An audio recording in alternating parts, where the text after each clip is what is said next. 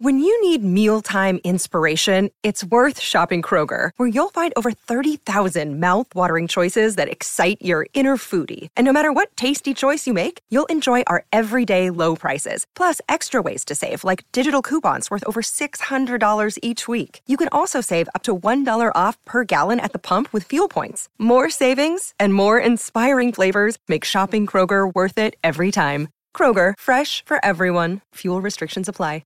Another day is here, and you're ready for it. What to wear? Check. Breakfast, lunch, and dinner? Check. Planning for what's next and how to save for it? That's where Bank of America can help. For your financial to-dos, Bank of America has experts ready to help get you closer to your goals. Get started at one of our local financial centers or 24/7 in our mobile banking app. Find a location near you at bankofamerica.com/talktous. What would you like the power to do? Mobile banking requires downloading the app and is only available for select devices. Message and data rates may apply. Bank of America N.A., member FDIC.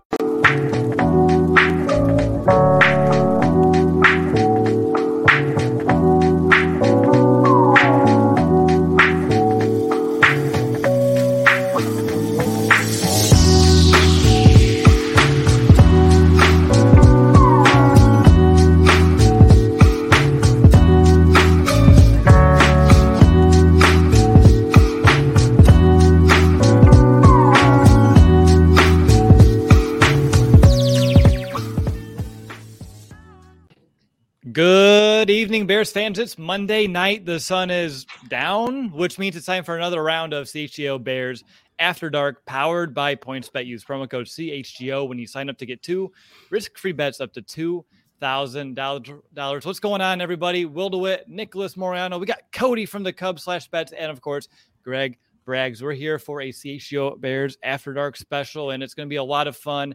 Just kind of hanging out here throughout some of these Monday night games. There's 2 of them here tonight, and I'm excited just to kind of gain everyone's perspective about last night's Bears game too. After a night, I almost had sleep on it, but I didn't fall asleep until 4:00 in the morning, and I was up by 7, so I barely had time to even do that. But Nick, I want to go over to you first. How was your trip over to Lambeau?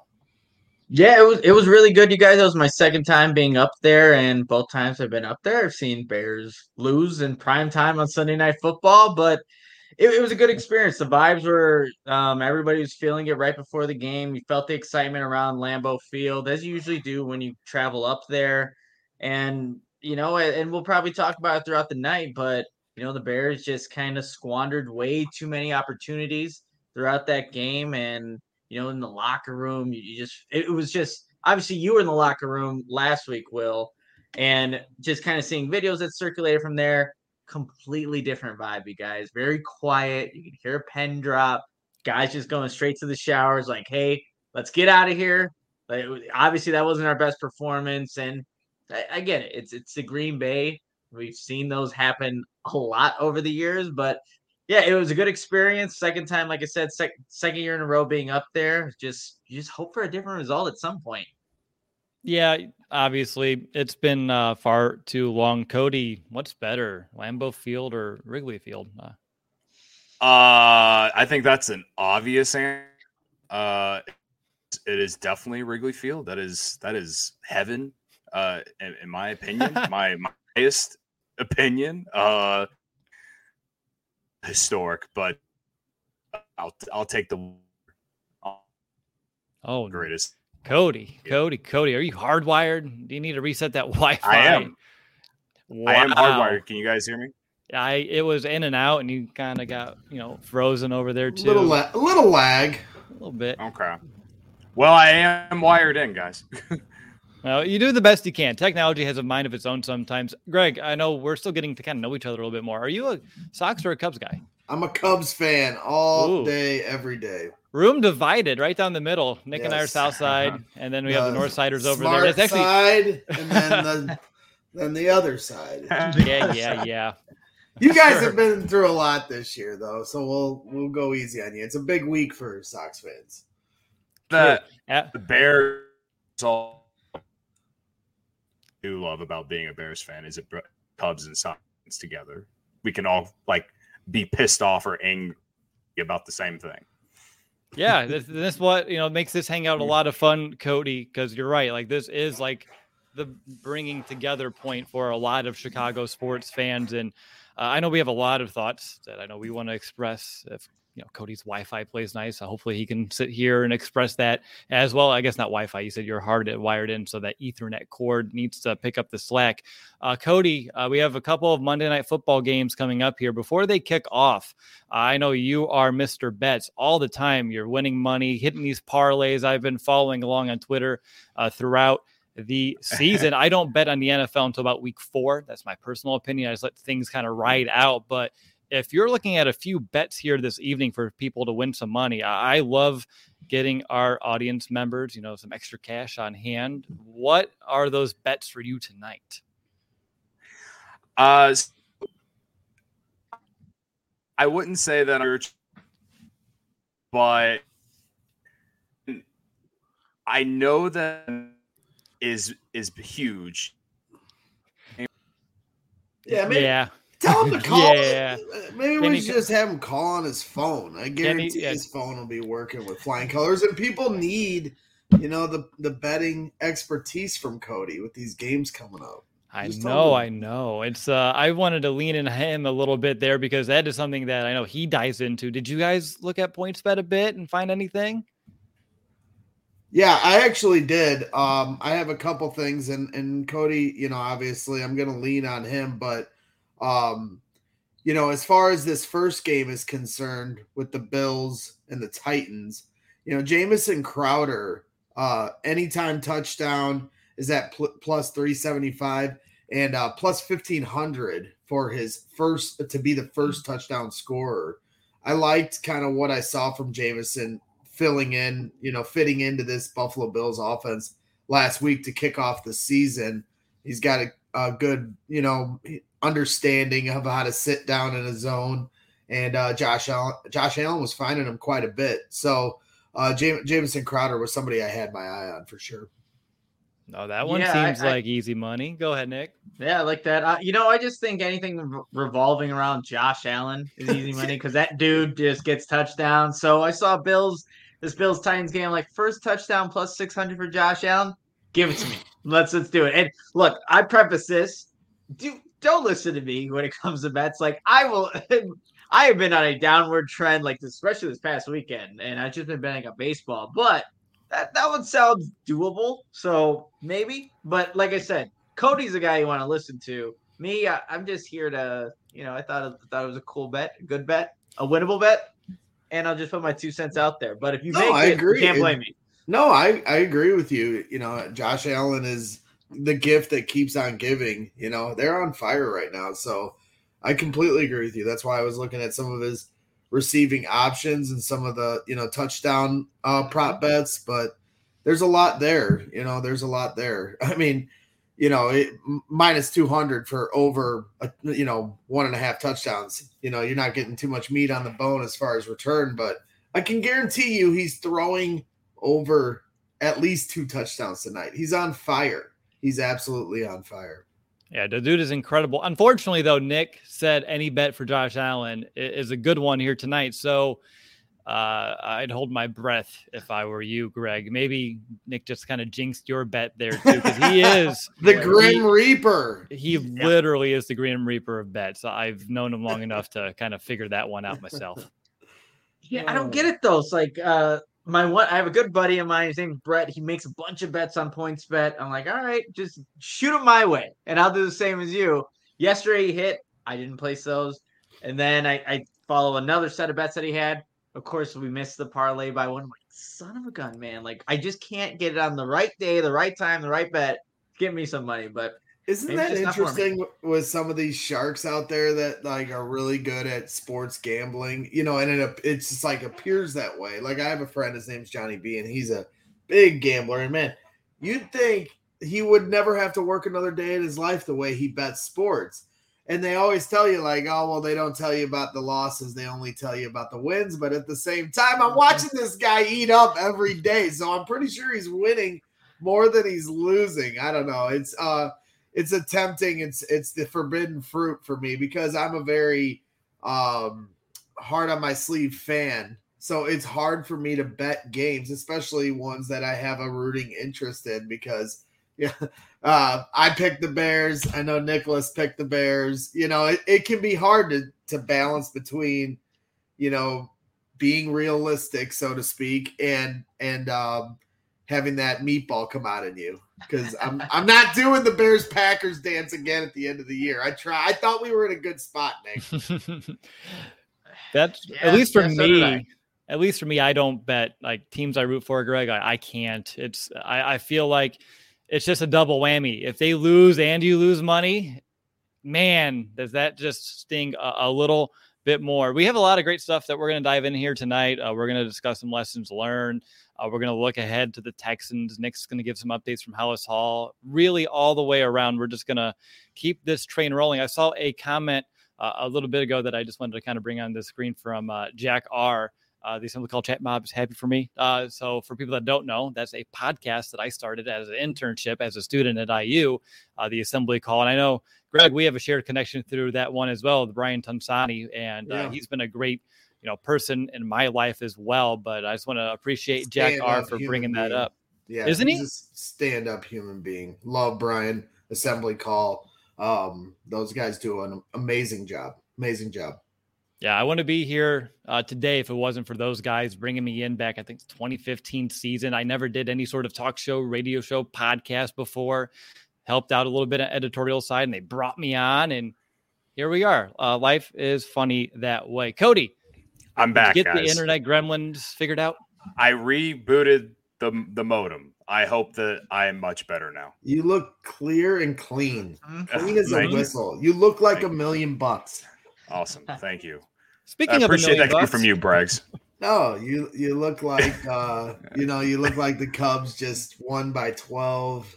You and Luke are. It's not happening very often these days, but I like to think that that's what's happening all the time, right? One day. Anyway, did you guys give you some of your plays? I'm interested in what you guys like as well. Nick, Greg, tell them what you guys had. I want to see his thoughts. Yeah, like I was saying to these guys, Jamison Crowder, I thought was interesting. Anytime touchdown plus 375. To be the first touchdown scorer plus 1,500. If you watch that first game, Jamison Crowder was getting involved in the offense with Josh Allen. He's somebody that understands how to sit down in zones. He's a veteran wide receiver, and he's a good fit for this team. So I just imagine if they get in the red zone and they can't run it in, and you're trying to find that little, crack in the, defense, I think Jamison is the type of guy that could find it, because all the attention obviously is going to go to their bigger wide receivers, and then you got Jamison running around in the slot. Nice. Yeah, for Cody, I just like Josh Allen. He scores touchdowns, so first touchdown plus 600. I'm like, all right. He's again, I preface like I suck at sports betting. Like everything I bet on usually doesn't happen, but it just made sense to me. So that's what I went with. Okay.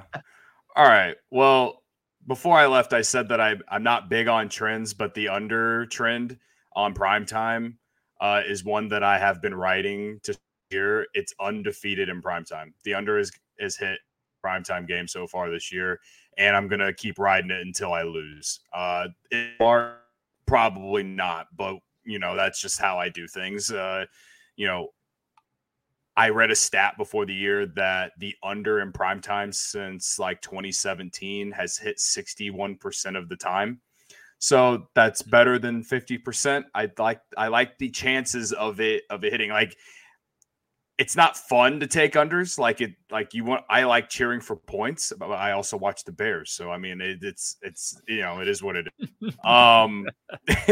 So yeah, I'm taking the under on Titans Bills tonight. I kind of like it in general anyway, because I think the Bills, they had that great first game of the season, right?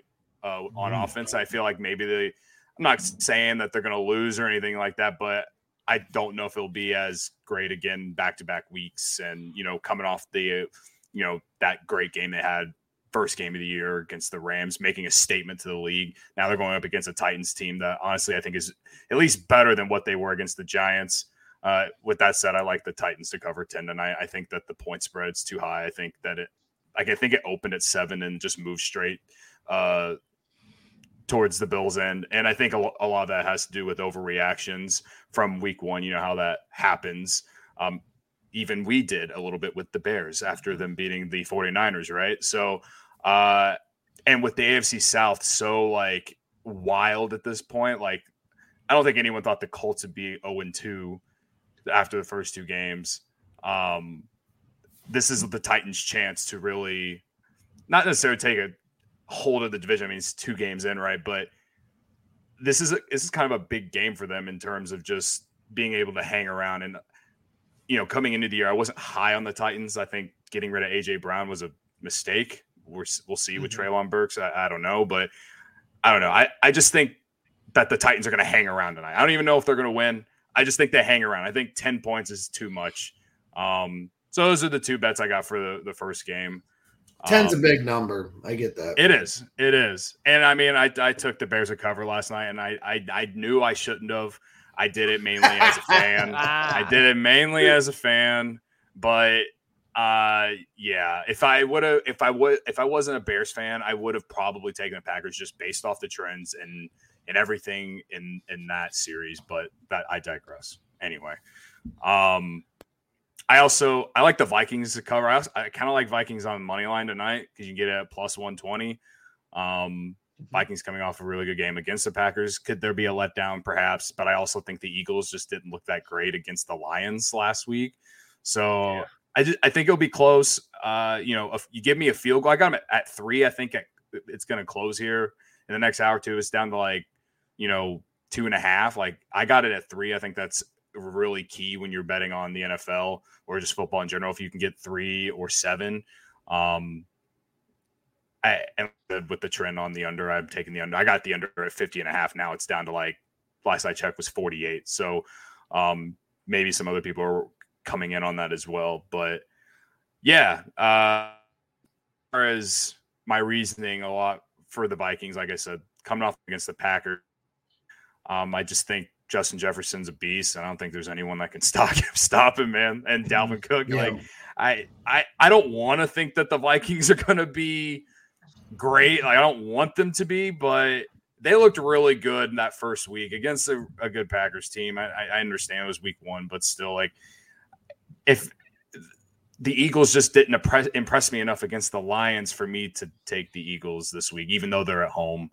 And when you're gambling on the NFL, the 3 points, it's basically a toss-up. So I think it's close. I just hope the Vikings are within a field goal before this one ends. So I'm with you on the Justin Jefferson thing. I mean, he's the real deal, Holyfield. And this, you saw how much the Lions put up on the Eagles last week. That was a shootout. So, Minnesota showed they can put up some points against a Packers defense that we learned is pretty good. So, Justin Jefferson, to get 100 plus yards is plus 100, to get plus 125 plus yards, that's plus 240, and to get 150 plus yards, that's plus 550.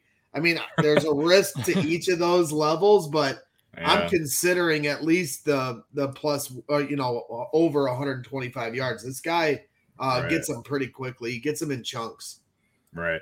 Well, I love that you bring up the alternate spreads, or I guess alternate receiving yards for Jefferson, because Sean Anderson last night, he took the Packers minus 16.5 at plus 195 or something like that, or plus 240, some crazy shit like that. And of course it hit for him, which I was happy for him for his bank account. But I was also pissed. I was so mad that he would just do that though. But I get it. Sometimes you just gotta sacrifice your team to make money, man. At least it takes the sting of a loss out if your wallet gets a little bit fatter. Absolutely. And admittedly, I've bet against the Bears and against the Packers many times, every single time last year and the season before that. But last night I just felt different, and I wish I didn't, but I felt like they were gonna be in it. And if that touchdown, if they call that a touchdown, maybe they do cover. I don't know. That game was just so frustrating. And I know that we're not supposed to have high expectations for this team this year, but I don't know about you guys. We gone through too many rebuilds. Like I want results. Is that too meatballish of me to say? No, like, you're damn right. It's been this last decade plus rebuild, retry, rebuild, retry, retool. Yeah. Nah. Right. By the way, right. like you said that you were kind of like you were feeling it. Didn't you say on Twitter last week it was like Nick and I's preview or something like that? They're like, hell yeah, I'm down. Let's go. Like we changed your mind. Yeah. Yeah, no, Will, you talked me into son of a bitch. I'm the sorry. 11 wins. You talked me into the 11 wins, and I was like, okay, like, but I appreciate it because I just think so pessimistically about this franchise. And like, if you watch the Cubs show, if like there's anyone in the chat that watches the Cubs show, like everyone knows that I am the super optimist when it comes to the Cubs, which just makes no sense considering the history of the Cubs. But maybe that's just what it is supposed to be. If you're a Cubs fan, like. Every year before 16 was like, there's always next year, like blah, blah, blah, like all the jokes that I've heard my entire life. But like with the Bears, it's all like, I've just never been able to buy in. I think 2018 was the one year outside of the year they went to the Super Bowl where I was like, this team, it has it. This team's going to do it. And every year other than that, though, it's like, I'm out by like week 5 at the earliest. Yeah, but Cody, it's about doing the rebuild the right way. Absolutely. Cubs, Absolutely. I mean, how many years for us growing up, they'd get one guy, the Felix PA or Corey Patterson or Mark Pryor. It was always just the one guy that was going to save us. But it wasn't until Theo came in and ripped it up from the ground and said, I'm going to build this from the bottom. And we heard a lot of that in the presser with Eberflus and Ryan Poles, like even George McCaskey talking about how you build a house and the foundation. And I'm like, come on, I'm a bricklayer. Like, this is my area, George. Let me take this. But it is the truth. It's brick by brick. I say it all the time, and I'm sure I'll get some eye rolls from it. But it is the truth. And you need that consistency of laying each brick. And it doesn't seem like much, but then after a while, now all of a sudden you have a house. And they have to do this the right way. And they never took the GM and the head coach out at the same time. It was always rolling over a head coach into the GM or GM into the head coach or, and you can even throw the quarterback into that to some extent, but that's kind of what happened in this situation with Justin Fields rolling into this GM and head coach. But at the same time, you got to do it the right way. And I just, we're tired of rebuilds, but you get tired of rebuilds because you don't rebuild it the right way. So you build the house and set the foundation the right way, and then you can get what we got as Cub fans in 2016. So, I understand patience is not a virtue here in Chicago. We haven't had much to cheer about on a consistent basis outside of Michael Jordan and Patrick Kane and Jonathan Taves and the Blackhawks. So I get it, but at the same time, if we want sustained success, we got to be able to, rebuild this the right way. Yeah, I keep telling myself that. I love that you've said it multiple times, Braggs. Telling yourself to not get too high or too low. And that first win on week 1, Justin Fields sliding into the end zone after the game, we create the most badass shirt we're ever going to create this company. Probably not. We'll probably have better ones after. That was a game that we will remember, I feel like, for a really long time. And that energy carried over into last night. And that's why I thought differently about going into a Bears-Packers game, because they had so much momentum. And I was telling myself, I don't think we're going to win, but just don't get embarrassed on primetime again. And it wasn't the worst Bears loss against the Packers, but it still was ugly. It was an ass kicking. It was an ass kicking. Somebody put. I feel like this is the same Bears game I've been watching every year for 30 years, and it really was. I mean, they caught up at the end, but they were getting their ass kicked for most of the game. Right. So that's why I think what hurts was that just Fields just didn't have a good game. However you want to look at it. I'm not analytically sound as you guys are when it comes to how good a quarterback is or isn't, but 11 passing attempts. I know there was more opportunities for sure for that, but they couldn't move the ball, all these different things. And I feel like if Fields would have had a great game and like went toe to toe somewhat with Aaron Rodgers, I would have felt okay. That would have been like the best moral victory in my Bears fandom against the Packers. I feel like that's what you want to see, Cody. Game. Yeah, right. if Justin Fields is falling out and they're still losing, like that's the whole point of this season, really. Like there was supposed to be low expectation because the talent's not there, but if Justin Fields looking good, he's going to Lambeau Field and competing with Rodgers, like you still as a Bears fan, like we got the guy. Through 2 games, we've seen 28 pass attempts. So we still need to obviously see him play the quarterback position and do it the right way. So yeah, I completely agree. If that was a scenario, hey, it's still the Bears somehow get their ass kicked, but he's making the throws, making the decisions that you want to see. Then you come out of Lambeau feeling like at least we know number one is that guy. And not to say that he isn't at this point, but that's like a scenario where if you still lose to the Packers, as a Bears fan, you're like, all right, we're still on track here. And that's what you ultimately want to see this season. But what hurts more, Justin struggling and the lack of a pass attack in general? And I know these two go hand in hand, or the fact that Darnell Mooney, who's supposed to be that wide receiver one, take that next step yet again, has been MIA, 8 yards in week 1, -4 yesterday. He actually took his season total down in the game by half of his production. And by the way, I looked it up last night too. 53 tight ends have caught a pass this year in the NFL. 53. And Cole Kmet has 0. 53 tight ends. I was pretty hard on Cole last night. He is starting to get on my nerves. I mean, it was one pass, but it hit him right in the numbers, and he dropped it. And I don't know why he jumped. He has this awkward jump when he doesn't need to. And the thing that really pissed me off most about it was, Justin Fields got laid out on that play. Kenny Clark just completely manhandles Sam Musselman, throws him to the side, and now here comes Justin Fields, having to take all that on, and he stands in the pocket and makes the throw. And I believe that was first down. So that's a drive changer, and you drop that pass. Now all of a sudden it leads to another 3 and out. You got to pick your quarterback up. He's having a tough time. He's trying to do everything he can to get the momentum going on offense, and you just can't get it when you have things like that happening. So that really disappointed me. Cole Kmet's got to get going. It's year 3. So I'm taking the kid gloves off when it comes to Cole Kmet. He's got to step up, or he's going to continue to get heat from the Braggs residents, even my daughter Addison.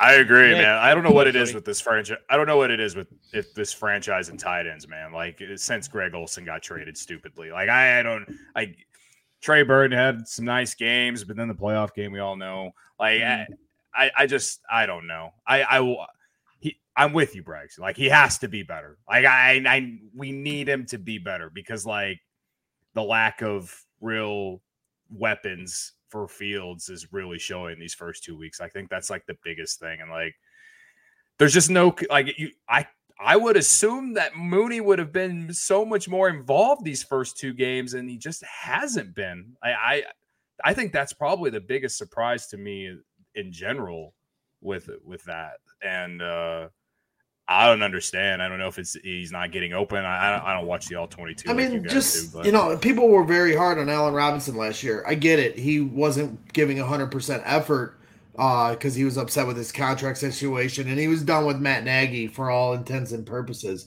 But at the same time, that's somebody that the defense has to account for. He has a reputation in this league. Josh Allen touchdown. Josh Allen into the end zone. Passes to who's this, number 41? Wow, this whoever it was, I think it was the tight end, just broke like 2 tackles on a. Is that Dawson Knox? No, it's Reggie Gillum. Yep. Reggie Gillum. So he would have got you big numbers for first touchdown of the day. I mean, what was his? I that must have been good odds there. Wow. Okay. Yeah. They already changed it. See, I got to get used to this, Cody. I'm just breaking into this gambling scene, and I'm gonna go broke, and we're gonna have to move my family into your house, Cody. But my best, I've hit one first touchdown bet. Well, not ever, but I've hit a few. But I had a free bet. This was a few years ago on PointsBet, obviously, and I bet Zach Moss to get the first touchdown in a Monday Night Football game for the Bills against whoever, I don't even remember. And he was at like like plus 3,000 something. I don't know. Like it was juicy, man. There was a lot of juice in it. And I don't remember why I made the bet, but I made the bet and he scored the first touchdown. And what was wild was that there was like 2 or 3 other guys that Allen had like thrown to, or they had handed off to. And either they didn't get it in on the run, or the few passing plays that they did, and they just didn't either catch it, or there was the defense was there. Like there's so many situations where I should have lost that bet, and then I did win. I ended up winning. I was like, I'm never going to win a better first touchdown bet ever again. And I haven't to this day, still haven't. It's been like a year or two now. I won like 300 some bucks. It was awesome. So I just want to ask like the room real quick. So we were talking about like Darnell Mooney, Cole Kmet not getting production. Like what will fix that? Like, would it be, there we go. That was my bad. My fat thumb hit a button over here on the side. I was like, what's happening? That like button though. I got the fat thumbs around use your here. fat thumb to hit that like button. That's always a good thing to do. We need that thing smashed throughout the entire episode here tonight. But Nick, I actually just want to ask you this first, because you're watching it, from a different vantage point than we were yesterday. And of course you saw the first game too. Is this like more like Mooney not having somebody else to kind of take the attention away? And is that supposed to be Cole Kmet? Is it like we're kind of getting burned on both ends of the stick here? Because like the more I think about it, like that's where my mind goes. I think there's a couple different factors when you look at like the production and lack of it for Cole Kmet and Darnell Mooney. I think that is, that was something that we talked about all offseason. Like Darnell Mooney's going to have to be the guy. Now you're going to get shadowed by the number one cornerback. You're going to have coverage roll your way now because you have to respect that speed that he has. But also, like we've seen through these 2 games, the Bears want to run the football. And that was the game plan going into last night's game against the Packers. They wanted to run the ball down their throats. That's what Fields said in his post-game press conference, that Luke Getsy went up to and told him that. And they really did stick to it, but we just haven't seen as many pass attempts. There are some plays where it kind of looks like maybe Fields is coming off a read a little bit too quickly. And again, maybe he's not trusting the line in front of him. There's, again, a whole bunch of different factors, but easily, Will, I think that is a part of it. This is first time really, even though Allen Robinson wasn't being very productive, you still had to respect 12 out there. Like He could pop off at any moment. And even though he never did that season as a defense, like we know Allen Robinson's track record. He was producing with Mitch Trubisky. We know what he's capable of.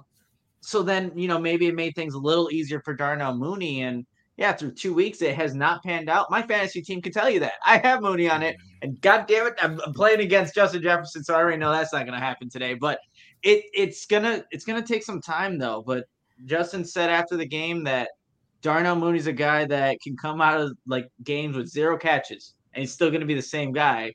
And essentially, he's been doing that through 2 weeks, so he's still the same guy. But we need for this offense to be productive. And Matt Eberflus said this today.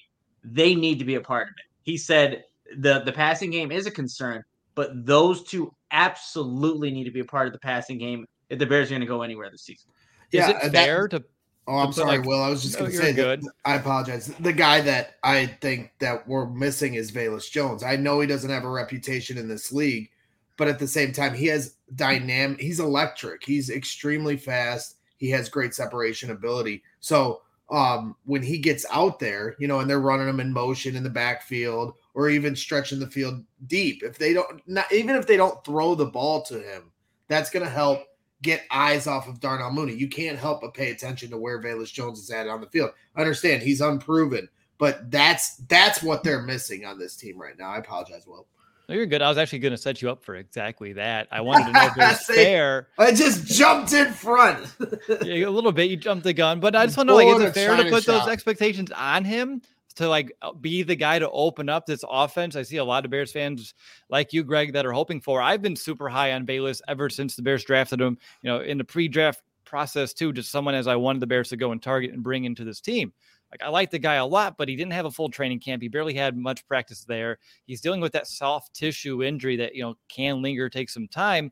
And I just feel like it doesn't seem like a recipe for success right away. And I don't want to say and put the pressure on him or the weight on his shoulders to be like, yeah, you're the guy that's actually going to open up this entire offense. If he does, great. I think everyone here is going to be happy about it, but is that actually like fair expectations? No, he doesn't even have to catch a pass. I'm just the eyes. Everybody's focused. It's all you have to focus on in Darnell Mooney. All respect to St. Brown, Byron Pringle. These guys are role players within the system. To me, Velus has that electricity that you're always your eyes are going to, it's like a magnet. You got to look at it. And so that's going to help Darnell Mooney. That's going to help Cole Kmet. I'm not saying he has to have 8 catches to have an impact to help these other guys out. Just his presence on the field is going to help because, like I said, we saw it at camp early on. It was real early, but when he's running, streaking downfield, you see the separation ability. We didn't even really see the gadgetry that we all assume is going to be a part of the Velus Jones package. So now you've got this guy, running in motion in the backfield. They're doing different things. Obviously, everyone's talked about the Deebo Samuel role, but regardless, that's going to be things that the linebackers, they have to account for that. Everybody's got to account for that on the field, and now that's going to open up some things for Darnell Mooney. That's where my headspace is at with Velus. I'm also very high on him, but he's got to get on the field. He's got to get healthy. Yeah, and those things like hamstrings, like I wish we could bring on Mason West here to talk about it a little bit, but like those things can linger and can be difficult. And it's one of those, like, it feels good one day, you overuse it, and then you can get back to like that tightness and soreness. And man, those things can really, really just derail a player for a good chunk of time. I have plenty more that I want us to get to here today, but first I want to let you know that this is, of course, football season, and PointsBet is bringing you a better way to bet live on games, which, of course, there's 2 tonight that you can do that, which means before this ad is over, you can place a live same-game parlay, bet on the next drive to be a touchdown, and cash out on your live second-half over bet. With PointsBet, you have access to more live football markets than ever before. Build the perfect live same-game parlay by combining your favorite bets anytime during the game, including spreads, totals, player props, and more. Choose the outcome of the next drive and next points with PointsBet Lightning Bets. So whether you are on the move or on the couch, do it live on PointsBet. Download the PointsBet app today. Use our code CHGO to get your first 2 risk-free bets up to $2,000. And if you or someone you know has a gambling problem and wants help, call 1-800-GAMBLER for crisis counseling and referral services. Yeah, and real quickly, I need to tell everybody about Game Time. I'm just going to ask our listeners and viewers a quick question. Have you ever dreamed of sitting in the seat you never thought you could? How about the 50-yard line? Courtside, behind home plate, floor seats at a concert? I'm sure you have, because I know each one of us have also thought the same exact thing, and it's possible with the Game Time app. The biggest last-minute price drops can be found on the seats you thought you could never buy. You won't find a better deal this season on Bears tickets. If you still want to go, even after that ass whooping from the Packers, there's still plenty of season left, and you could definitely check out the best seats in town on the Game Time app. And if you love CHGO, then you'll also love Game Time. The best way to support us is to buy your tickets through the link in the description so you can join over 15 million people who have downloaded the Game Time app and score the best seats to all your favorite seats. Yeah, like Nick said, definitely use the link here in the YouTube description. It's also in the podcast description. To whatever player you're consuming the show on, you can definitely use that link. Help us out. Help yourself out. Get some cheap tickets. And not just Bears. I'm sure there are some cheap Cubs tickets laying around too, guys. No, it's cheap Sox tickets too. There is. I went to the game yesterday for less than $40 total for two tickets. There you go. We probably get in for like an Abraham Lincoln in Southside right now. Yeah, no, you can. All right, so I know we've been kind of like harping on some negatives, and I think that's super warranted, just given everything that transpired last night. It's healthy. It is. You have to get it out. Like, you can't internalize it. That's why I was up till 4 a.m. I was internalizing all that anger and frustration. I was sitting here waiting to go live on that post-game show. My foot's just tamping on the ground. Like, get me in here. I'm ready to go. And damn, yeah. But I want to switch to a positive here real quick and have a discussion about some Tevin Jenkins. I tweeted a clip earlier today that people are loving, just like I did. I'm sure you guys liked it too, where Tevin Jenkins did what Tevin Jenkins does, and he sticks to his guy, carries him throughout the entire play, and shoves his ass out of bounds. I love seeing that from our right guard. So my question is for you guys, like, when is this right guard back and forth rotation going to end? Is it going to be whenever that cast comes off? Does that make the most sense? to allow Lucas Patrick to kind of get some reps so he's not super rusty when he goes in. I can't wait for him to go in center. Sam Mustipher, on some of my spot checking yesterday, did have, a little bit of struggles, to say the least. So this Bears offense line will be a lot better with Patrick at center and Tevin Jenkins as a full-time right guard. I can't wait for that to be Jenkins' spot. But when does it make sense? Is it something they can just give to him in week 3 and you're okay with, and having Patrick still wait if that cast is still on, or should they keep this rotation until that cast comes off? Guys, I think it's whenever Lucas can snap the ball, let him go be the center. That's exactly what you paid him here to do. He built that continuity with Justin Fields early on, and it just seems like at this point you're doing it to do it. I don't even know if the rotation at this point makes as much sense, because I think we're seeing what you want to see out of Tevin Jenkins. Like the clip you posted, Will, you're seeing the physicality. You're seeing him, take his man out of the play, and you're seeing some good reps from Tevin Jenkins. Did he struggle at times during the game? Yeah. But I think for the most part, you assess it and say, yeah, Tevin Jenkins is looking like the right guard. Again, now a couple weeks into this new position, because that wasn't his natural fit. But I think that's what it is. And Matty Eberflus was asked about that. Like, there's 2 games of tape with the right guard. When do you go to 1? He said it depends on where we have Lucas. And if he can snap the ball and do it effectively, then you have Tevin Jenkins as your right guard. You can stop the rotation. You kind of saw Sam Mustipher get dislodged a couple of plays. And look, Kenny Clark's a really good football player, but I think once Lucas Patrick is able to just be an effective center, can call out some of the things that are going on in the defense too, that's going to ultimately be best for this offensive line. But that's just what I think. What do you guys kind of did we get an answer on who the quarterback center exchange, who that fell on between Fields and Mustipher last night on the bobble snap? Yep, nothing there. Yeah. I want to blame somebody, Nick. Braggs was the Thursday. Thursday, yeah, there you go. Thursday we get Getsy. I think that'll be a good conversation, and have some fullback questions for that Mr. Luke Getsy on Thursday.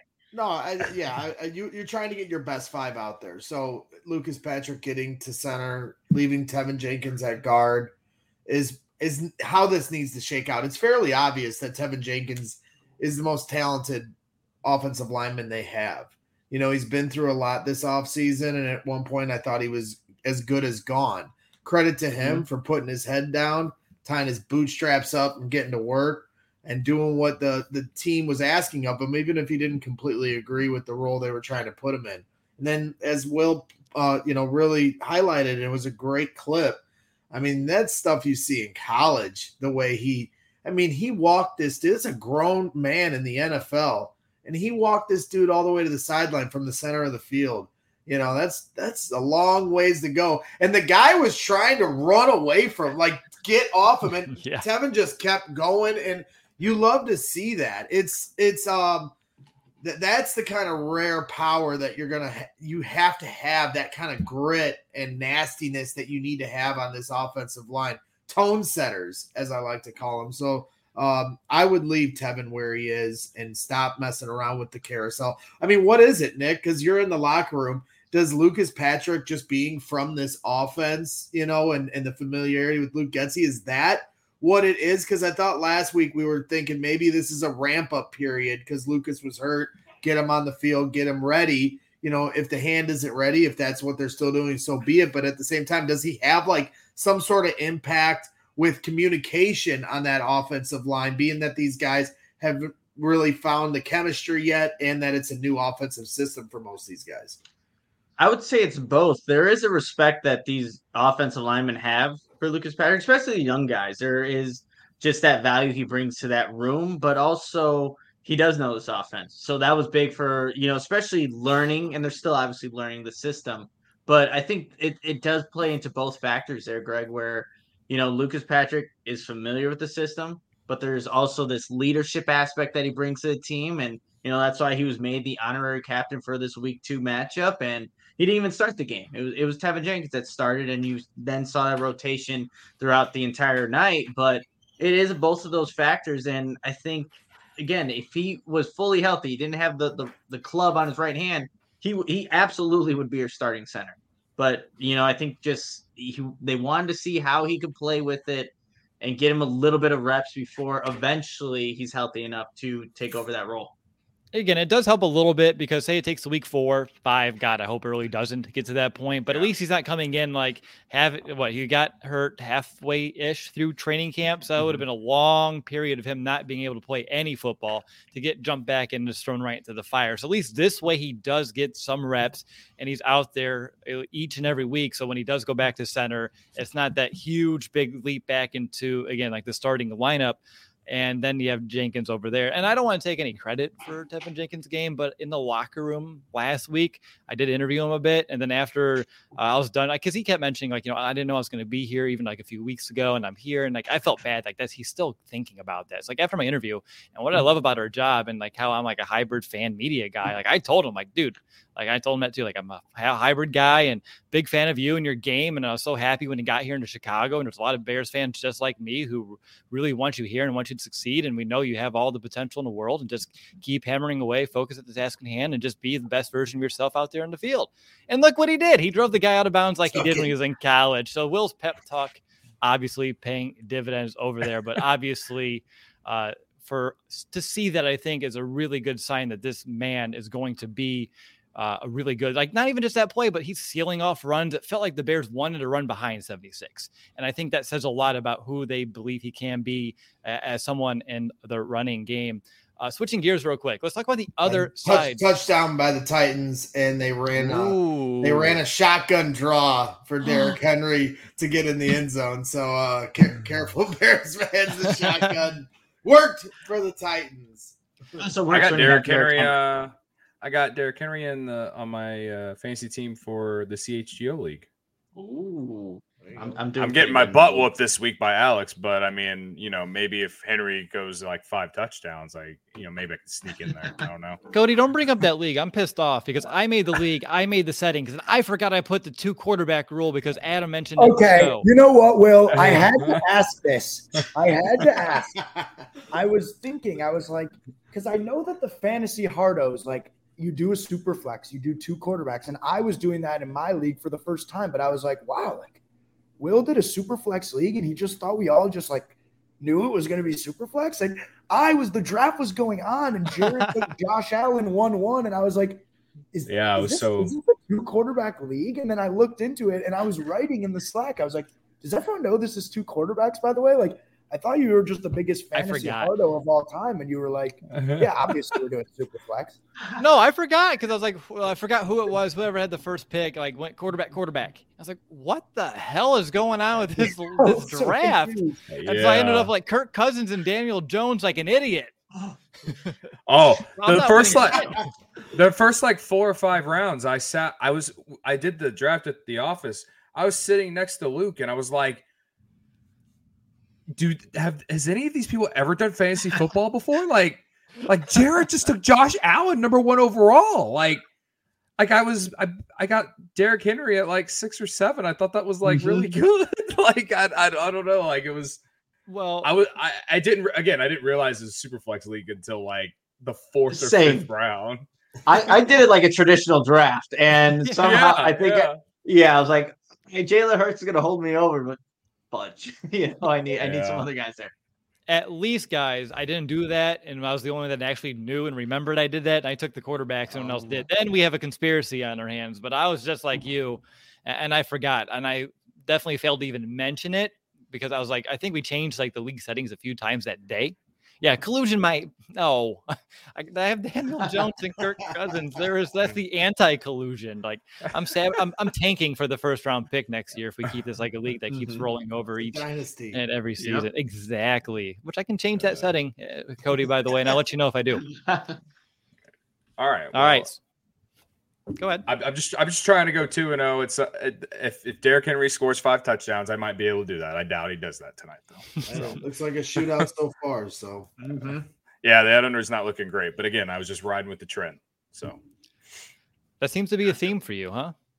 I'm not like the biggest trends guy. I just for some reason that one in particular, I like it because like sometimes I've sweated out some over-unders on primetime games where like it's the Chiefs and I don't know, the Rams or something, and you get two high-powered offenses, you want to take the over right away, and then it goes under because the defenses show up and you get a few more punts than you expect. And then in the second half, the controlling of the clock becomes a thing, and there's less possession or longer possessions and longer drives, and some of those turn into field goals instead of touchdowns. And next thing you know, you got a 51 or 52 point total that misses by like 3 or 4 points, and you're like, this doesn't feel right. So like that's why I ride with this trend.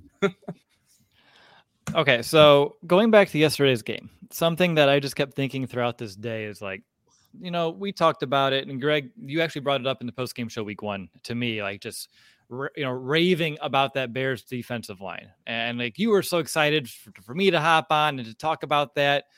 But my God, were they just awful last night.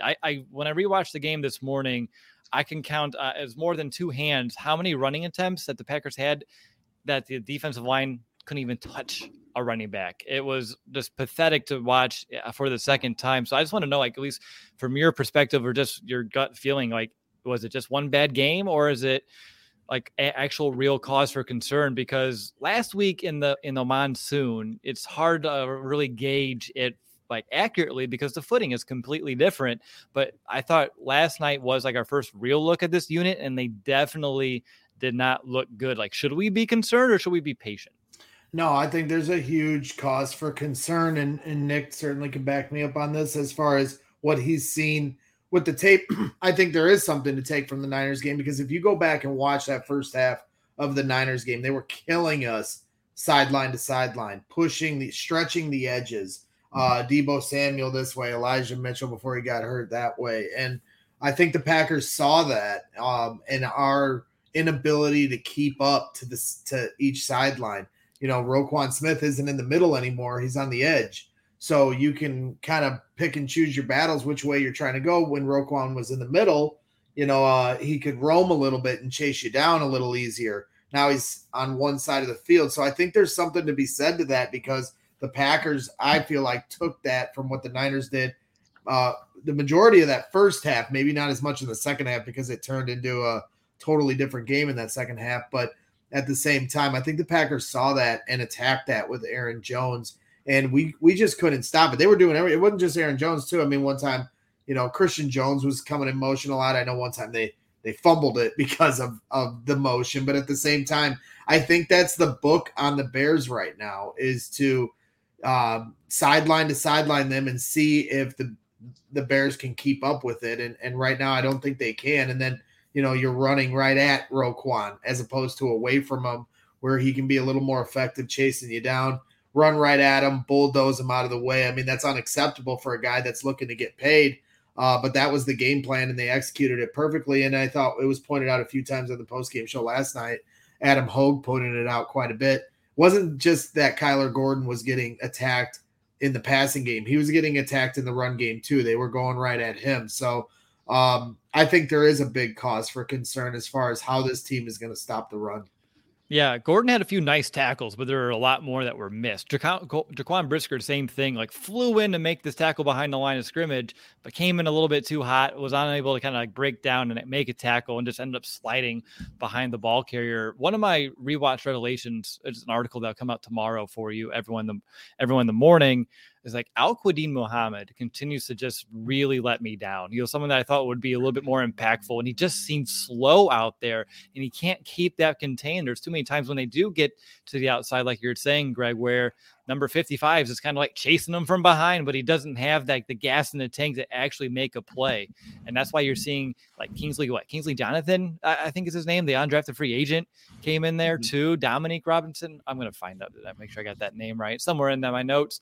But yeah, it was just the fact that you have to play undrafted guys, because I think 55 isn't playing to the degree that you want him to. I think it's a cause for concern. And when you watch this Packers offensive line just move the line of scrimmage as well as they did, really concerns me, because it just felt like a huge sea of green just pushing their way through with no resistance whatsoever. And it was just honestly just like super frustrating to watch for the second time. Nick, do you have any thoughts? Yeah, I think, guys, it's what's also frustrating too is that Matty Reflus, Allen Williams, they knew exactly what the Packers wanted to do. I forget who Matty Reflus did a pre-game kind of interview, not the day before or a couple days before the game. Like, yeah, they're gonna test us along the edges. So they knew that was going to happen, and the Packers were still able to do what they did on the ground and stretch them horizontally. And I said this on the show earlier today. Like Roquan Smith at the beginning of this week wanted to see the speed of this defense. Now that they're on a neutral field, they weren't going to play in a monsoon where the field conditions were all just not very, very advantageous for a defense. Neutral, the field was great. Field was way better than what they played in week one, and they could not keep up.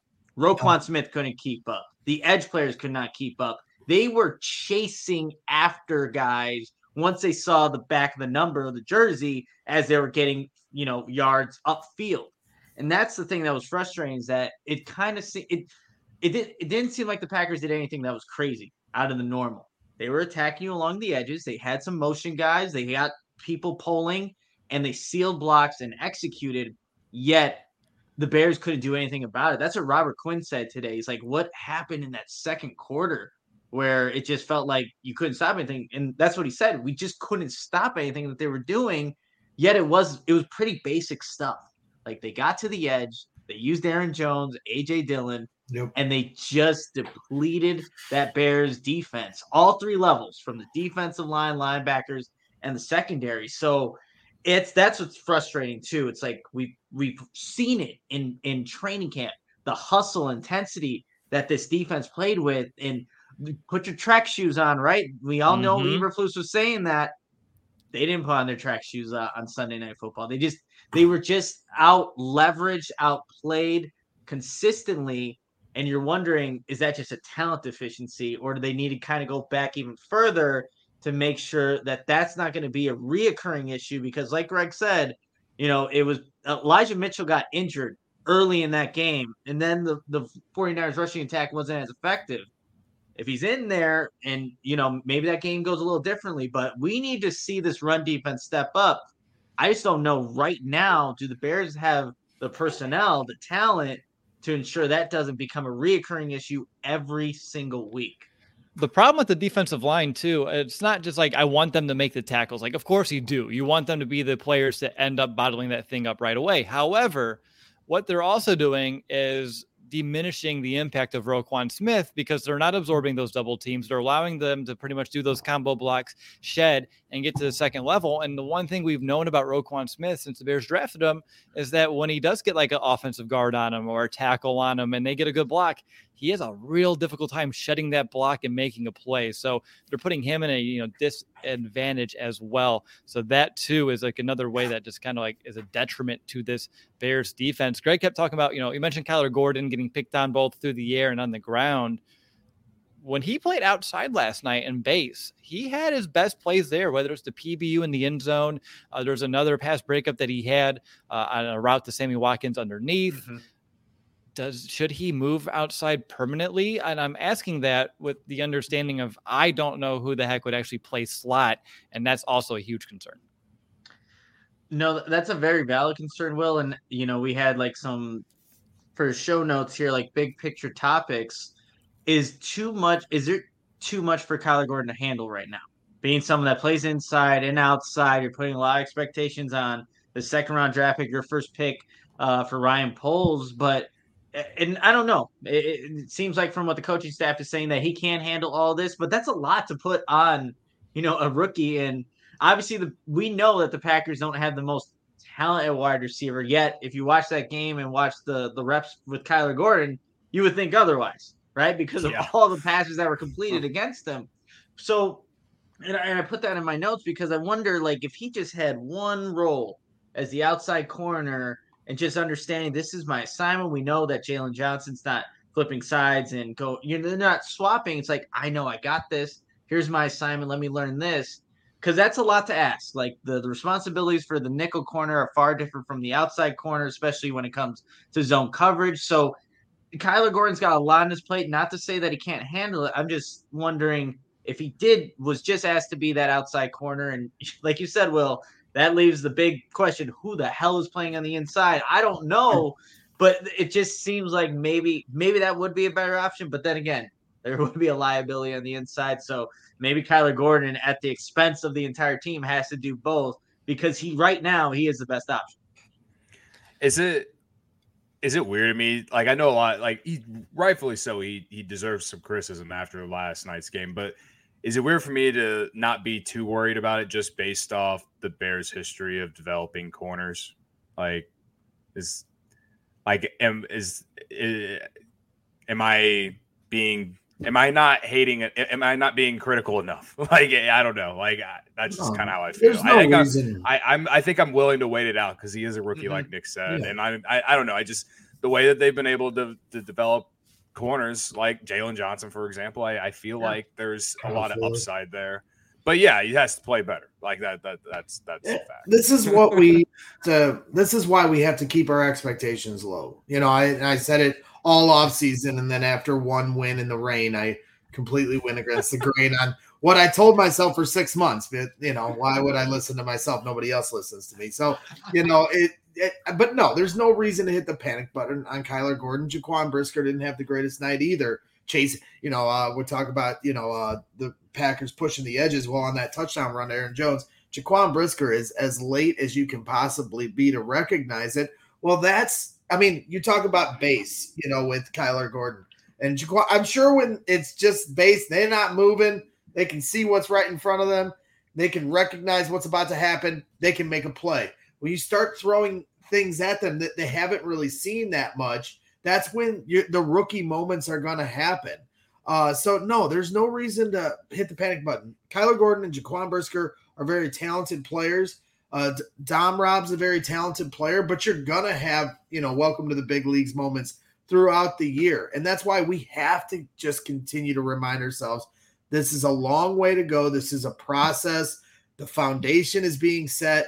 Ryan Poles seems like he understands how to draft, and that's a huge key. These are good players, but it's going to take time. They need reps. You don't get the kind of reps that you want to get in the preseason or training camp like you used to. It's not very physical. So these are the first couple games where they're really hitting pads and getting full game reps. So it's going to take some time. These guys aren't going to become Pro Bowlers overnight, but they have that potential. So, yeah, Bears fans shouldn't be writing these rookies off by any means, Kyler Gordon included. Yeah, he got picked on. That's what Aaron Rodgers does. Mm-hmm. Aaron Rodgers finds those guys, and he's going to go at you and see what you can handle. Hey, Kyler Gordon battled, as Will mentioned. He had a tackle on Aaron Jones in the backfield. He didn't miss all of his tackles. He missed a few when the running back had a full head of steam. But at the same time, he's out there battling. It's not like he was showing a lack of effort. I mean, look at how he got beat. He almost got beat on the touchdown pass that almost was in the end zone. He recovers, knocks the ball down, and makes a great play. So that's what you want to see at this point. The recognizing of what they're trying to do against you will come in time. So, patience, young grasshoppers. No, with Gordon too, it's you mentioned the one play in the backfield. He had a really impressive tackle, like really early in this game, like right in the middle, in the heart of the defense, and Gordon on the tackle. And I looked up at the screen, it's like, really? He's in there? And I rewatched it today. I was like, oh yeah, number 6 is in there with the rest of the defensive tackles making this play.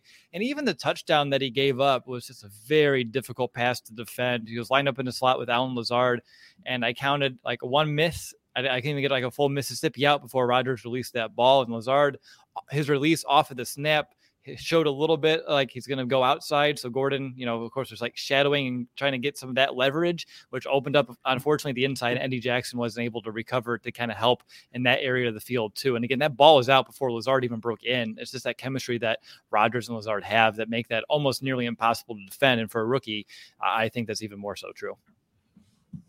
No, absolutely. Well, yeah, like Greg was saying, no reason to hit the panic button on these guys. And once they see more reps, like Matt Eberflus said today, they're invaluable. Yes, you're going to mess up. Of course, you're a rookie and you have a quarterback like that on the other side. They're going to test you. And for the most part, the Packers won that, and they should. That's a very high octane offense, even despite not having the wide receivers. They know where to go, how to set people up. But it's now what Matty Eberflus told Kyler Gordon today. He says, like, go back, watch the plays that you thought you didn't do well on, put that in your files. And then go back through those files. How do you go about winning that rep the next time so that when it happens on the game field, hey, you're one play better than you were before. That's how Matty Eberflus is. And it's probably the biggest coach speak ever, like 1 play better, 1%, all that stuff. And, again, you can maybe roll your eyes at that, but honestly, that's what it's going to take.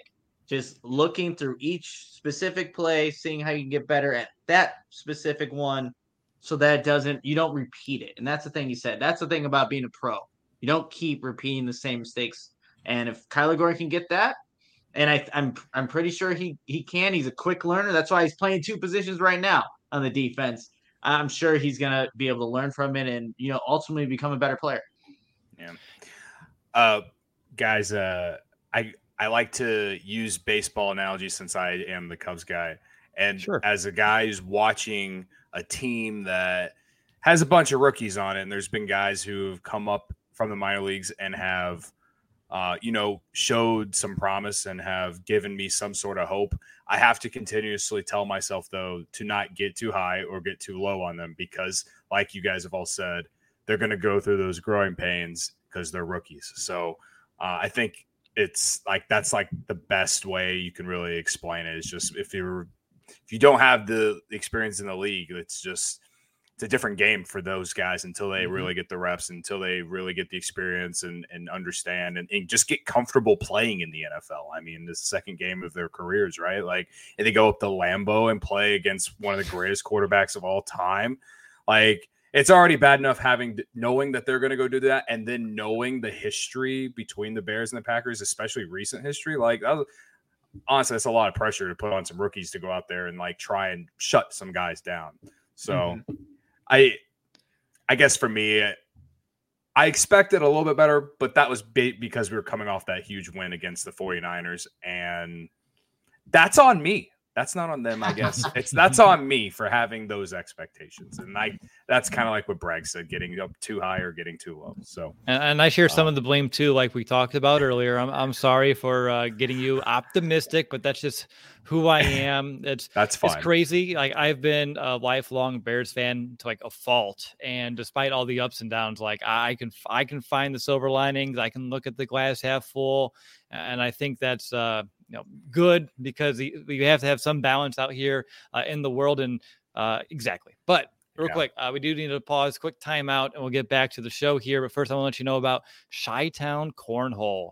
Chi-Town Custom Cornhole, the #1 cornhole provider for Chicagoland and Illinois since 2007. Their signature box style design can be digitally printed, covered in vinyl, and painted. Their cornhole bowl boards come with built-in drink holders, recessed in on the back, LEDs that light up the whole exterior, handles for easy carrying, and handcrafted score keepers.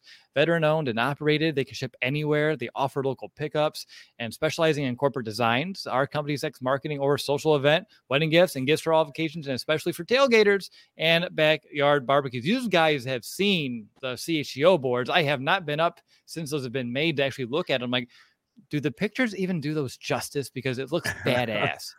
They're sick, dude. Like, I can't wait to get those out at the tailgate on Sunday. Those are awesome. I do the pictures do them justice? No, they're that awesome in person. I can't. Yeah, wait no. to Greg and I have myself. to play. Greg and I have to play on that tailgate before I go. Too many people about this. I know.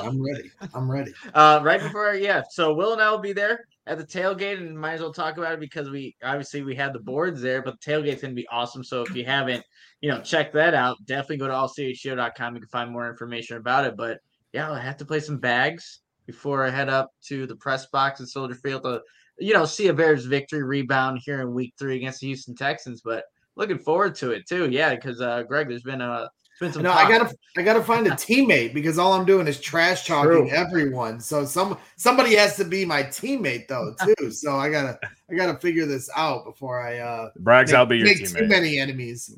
Are we just gonna split down the line here on Sunday morning? Yeah, there we go. Let's go.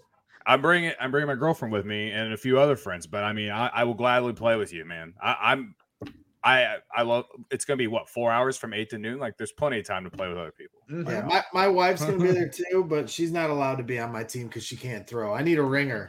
I'll be too hard on her in front of you guys. I'm competitive. I can't help it. All right. Some more details about this tailgate in case you want to hang out with us. Like, I think you should. It's going to be a great time. So it's at the corner of Michigan and Roosevelt. And the ticket for our tailgate includes all you can drink beer, all you can eat food from local food trucks, all inclusive. And the parking ticket includes secure parking during the game with a quick walk to Soldier Field. I think it's only a 15-minute walk. So I'll be parking at the stadium, walking over to the tailgate, hanging out for a bit before I have to go back in. And, well, do my job, which is kind of unfortunate because I'd rather, I think, just tailgate and have fun that morning. And here's a great graphic. And Nick said, like Nick mentioned, you can head to allchgo.com and get all of the details. And we do have a link below in the description here on YouTube and your podcast player too. So definitely check it out. But it's going to be a really good time full of not just your CHGO Bears personalities getting to hang out with them and us, but also others like Cody. And I'm sure not almost everyone, but like a large number of everyone at CHGO is going to be there for our biggest and best tailgate yet. I know we've had one at a Sox game. We did one for the Fire and Red Stars, which was also great, but Bears tailgates just have a completely different feel. And Braggs is there, who is like the champion of tailgates. Yeah, I'm a professional tailgater, no doubt about it. And Bears tailgates have a lot of tradition behind them, so I'm excited for CHGO to kind of put their mark on that. I did see somebody had asked CHGO on Twitter, like, will there be any alcohol besides beer? Because I don't drink beer. And they said that there will be. So, if you're not a beer drinker, there will be other options there. You're going to have a food truck, bags, a few different games. We'll have a DJ there. My guy Trey Tunes, I'm excited for that. He's a really good dude and a really good DJ. He's going to be there. And when we say a 15-minute walk, like if you're parked in the back of South Lot, and you have to walk all the way to the stadium from there, it's a very similar walk distance-wise. And you can't get in South Lot. Like South Lot, if you go on a secondary market and try to get a parking ticket, it's like $350. Wow. If I went on StubHub right now, because those tickets people own those for the season. So those parking spots by the stadium are not available. So if you're trying to park and you're just coming for one game, and you have an opportunity to come over to our tailgate, it's a one-stop shop. You've got the parking spot. You've got, all you can eat, all you can drink. It's all there. So you ain't got to bring all that crap with you. We are going to have it set up for you and all the entertainment. And obviously you can hang out with us. So please come on out. It's going to be the first one. So there's going to be, a large contingent there, a lot of people hanging out and shaking hands and getting smoked in bags. Come on out and see if you got some game.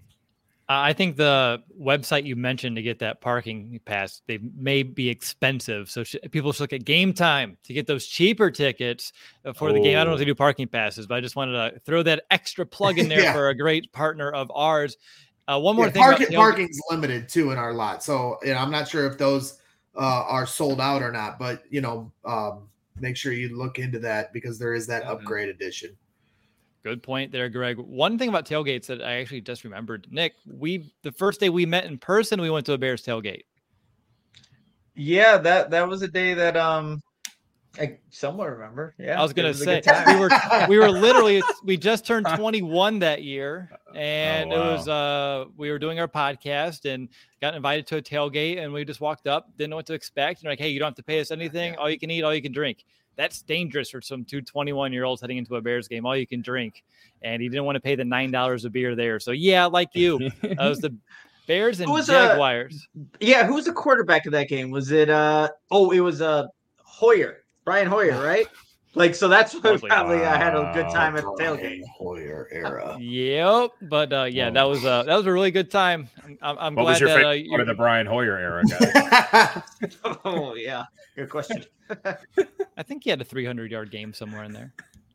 I find myself waking up to saying the Codyisms to myself. What was your favorite part of this era? Or I'm ready to be hurt again. Like you're just so consistent with them. They are drilled within my mind space, and I wake up thinking these Codyisms every day. It's like It's like Yogi Berra, It warms my heart. But I they instead are of Yogi Berra, it's Cody Berra. They are my things, but I wish I had more hope for our Chicago sports teams. That way I didn't have to tweet I'm ready to be hurt again, because that's basically what it's behind, is that I'm just like there's just not a lot of good teams in the city, man. Like I'm just like, it's hard for me to like get up and be excited about them sometimes. So still a 7-7 game there between the Bills scoring and the Titans.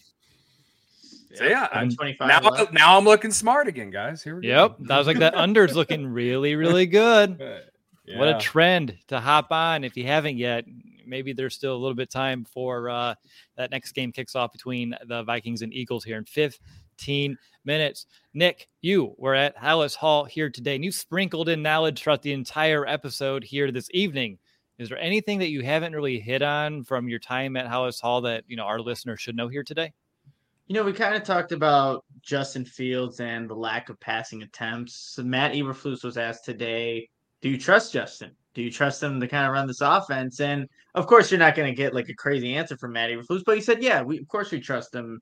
And kind of echoing what I said earlier, that, the game plan last night was to really run the football, but they trust Justin Fields. And I think you're saying that I think we need to see it in the game plan. Obviously you have the Houston Texans in week 3. Maybe if you give him a little bit more opportunities to, get the ball in his hands and to distribute to his playmakers. And we need to see Justin make the plays. But that was something that, Matt Eberflus was asked today. We talked about the rotation at guard. So the big thing with Mondays too is like they go over the film. They have this 24-hour period. Like the Bears, they'll be off tomorrow, so they have the day off on Tuesday. But when it comes Wednesday, it's like, all right, everything we looked at the film, it's time to move on to week 3. And it's a quick turnaround. Whatever the score was, like obviously the Bears won last week, the 19-10, didn't obviously go into their favor this week, but the scores are the scores. And now come Wednesday, let's get back to practice, move on forward, get ready for week 3 in the Houston Texans. But nothing too big from Matt Eberflus today. Equanimous St. Brown was somebody else that he actually spoke first to the media, which is a little different, a little weird. But there was this play going viral on Twitter where Justin Fields takes a check down. It's the first possession of the third quarter where, Fields, it looks like he's looking to the right, and Equanimous has his right hand up, like wide open. Could be a touchdown. And what he was saying on that play is that he actually ran a different route than what was called. He's supposed to run a curl, but he said he beat the defender so bad, he's like, I'm just going to go for, a vertical route. And that's something that they call a mailbox in their offense, where you can just kind of adjust the play as the play is going on. And Equanimous was saying that we hadn't really even practiced that. And that was like really the first opportunity that had ever happened. So none of the practice scenarios replicated exactly what happened in that game. And that was one of my other points in the show notes that I had today. It's like this passing offense still has a long way to go. Like obviously there's still things they're still learning. They got to get that down. Obviously Fields needs to still be able to assess when is a player going to do that. And when they do it, be on the right page, be able to deliver the football. But overall, there's still so much we need to learn. And so do the players about what Luke Getsy's passing offense really is. And 28 total attempts in 2 games, you're not going to know it, right? So that's just another little wrinkle. And yes, we see it. Like it looks clear and obvious that, Fields should go there with the ball, but it wasn't scheduled. That's kind of an on, it happened right then and there on the play. So that was another big takeaway. But just hearing that from Equanimous today just made me reinforce like the thought in my head that, yeah, this is game 2 in a new offense, second coordinator for Justin Fields.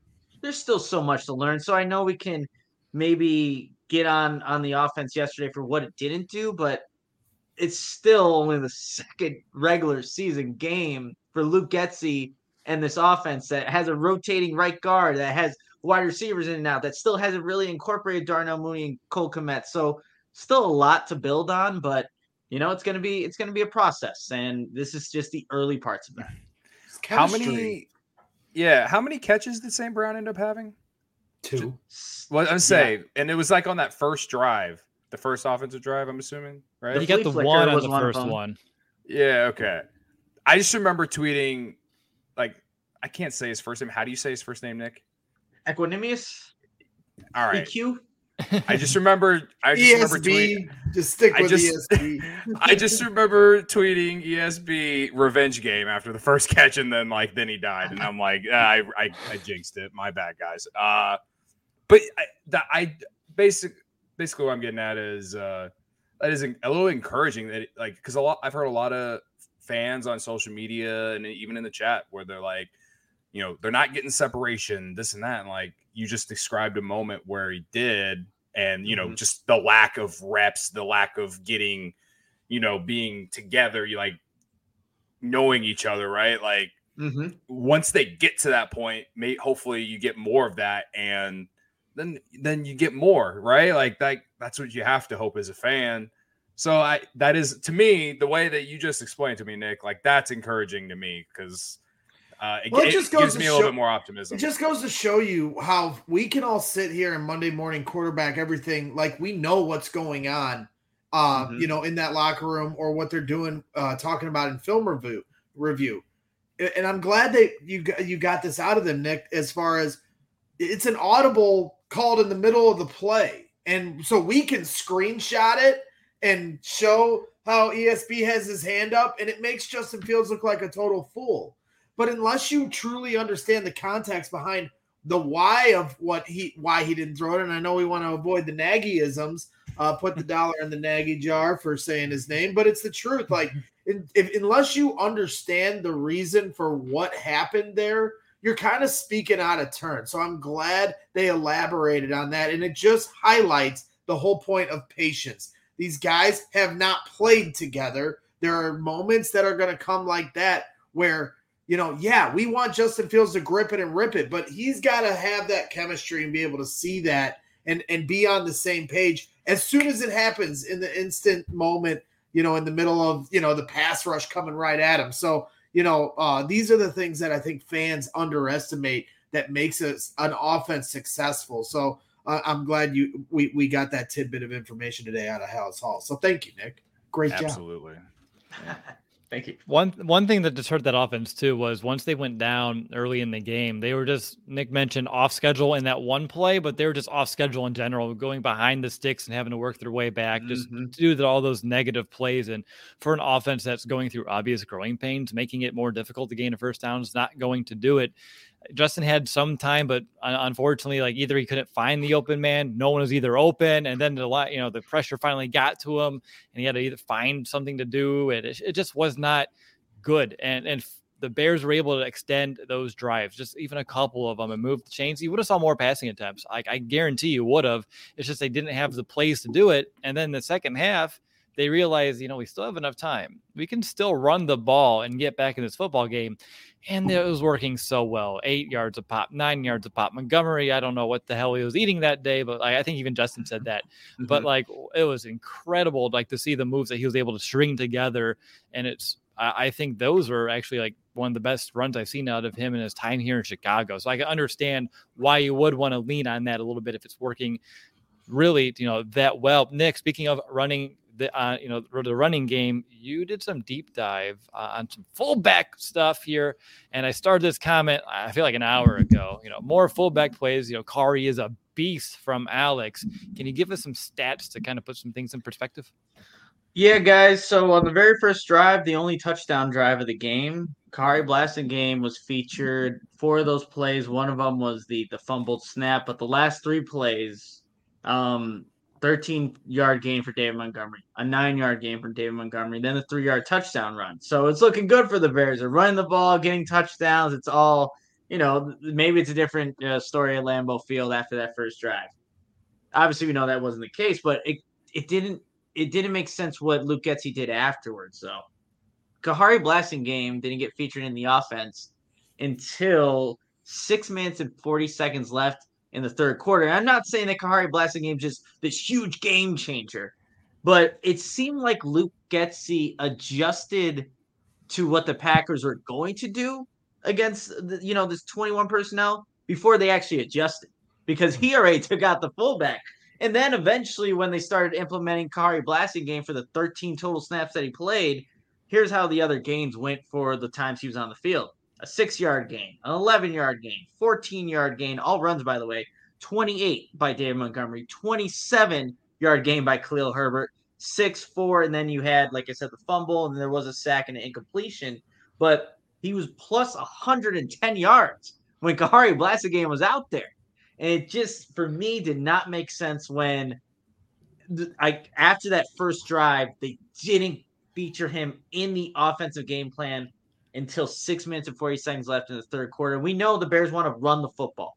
We've heard it since the beginning, and it was working the very first drive. And then for some reason, they went away from it. You had the 3 consecutive 3-and-outs in the second quarter to end the half. So not good stuff, but I hope that the Bears go back to, pounding the rock, using Kahari Blasingame as that fullback, that lead block, and letting David Montgomery do what we all know he's capable of. Because, like you said, Will, that comment from Justin Fields, whatever he ate, I'm pretty sure he's still got plenty left to show this season. But I think we need to see Kahari Blasingame being featured more in this offense because clearly good things happen.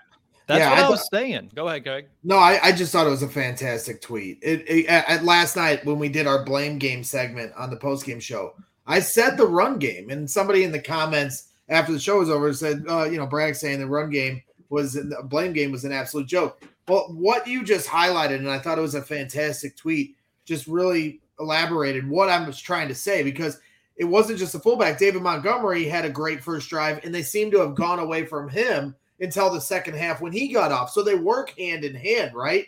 And the thing that really stood out to me about the fullback and how he affected, the second half almost comeback. I know we're throwing almost parades over here as Bears fans, but it was impressive, that drive. They got all the way down the field without throwing the ball. And when they put the fullback in motion, you would think, the Packers know what we're trying to do. Let's run a little misdirection, because they're just going to stack the box and try to stop this. Well, they ran motion and followed the fullback every single time, and Green Bay could not stop it. Between the fullback setting that initial block to set up David Montgomery to hit the hole, and David Montgomery's relentless running. So, for those guys to do that really stood out, and then to get down on the goal line and go away from what got you there obviously pissed off all Bears fans and had us shaking our heads. I understand there's people that can put out the PFF percentage stats.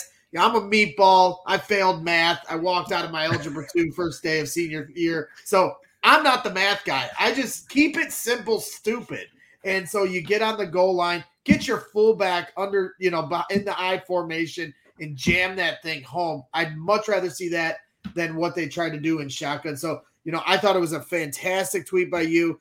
Our last coach, not going to say his name because I don't want to put another dollar in the jar, said, I didn't come here to run the I formation. What we saw in the preseason was a fullback implemented in this offense, 2 tight end sets, power, power, power. That's going to be what sets up Justin Fields for, play action and opening things up in the passing game. People act like you got to – that's what we tried with the last quarterback and head coach, dropping back 50 times and making them figure it out. You got to have a balanced attack. You got to play off the run game until the quarterback is ready to lead this team. That's the path to success. Use the fullback again and again and again next week, or we riot. That's exactly it. If you want more passing attempts, it's weird, but you actually need to run the ball more to allow those to happen. Like, the identity of this offense should be run first, heavily run first, and then utilize, like you said, play action, move the pocket, and give Justin Fields some easy throws and reads to work with. If they're not doing that, they're not adhering to their true selves, and they're trying to be something that they're not. And that's not going to help this offense succeed this season. So I agree with everything you said there, Greg. I would love to see this Bears team next week against Lovie Smith's defense focus on the ground and pound, play action, and get some things done through the air off of that instead of having it completely in Justin Fields' hands out of shotgun. Speaking of the Texans, yesterday they squandered a fourth quarter lead, so they're 0-1-1. The defense, I'm looking at them, they allowed some yards, but they are the fourth best red zone defense right now, only allowing touchdowns like 28 8% of trips inside the 20. And so you're keeping, the scores low. I mean, I expect that from a Lovie Smith coach team. Their offense not super potent, but I know, Nick, you and I, starting tomorrow, Wednesday, we're going to start doing our homework here on the Texans, getting ready for our Thursday afternoon weekly game preview show.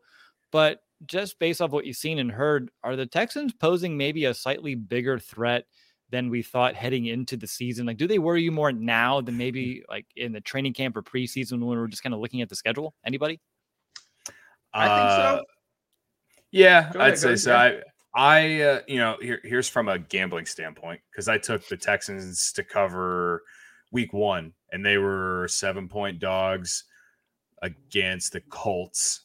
I didn't know if the Texans would win, but I thought they would be in that game just because I just didn't know how Matt Ryan was going to do in his first game with the Colts.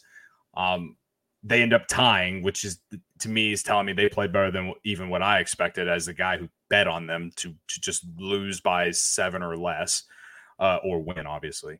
And then last week, I think last week's game is more about the Broncos than it is them.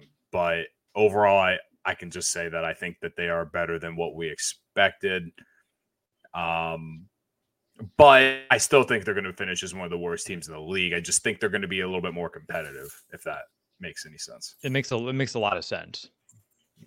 Yeah, and for me, I just know, like, obviously this defense that the Bears are running going to look very similar to what we're going to see on Sunday from the Houston Texans, right? With Lovie Smith being the guy there. So I just think that, it's going to be tough, and especially how this offense has looked for the Bears, knowing that that's the offense going against a defense that they've been practicing against, but still it's going to be something that, come Sunday, it's going to be, points are going to be hard to come by. I have a feeling for both teams. So it's going to be probably one of those, whoever can grind it out, have that mental stamina that Matt Eberflus talks about. And we'll see the Bears can, obviously come on the winning end of that. But yeah, for sure. Going into the season, I thought it was like, okay, you can pencil that as like one of the few W's that the Bears will get this year.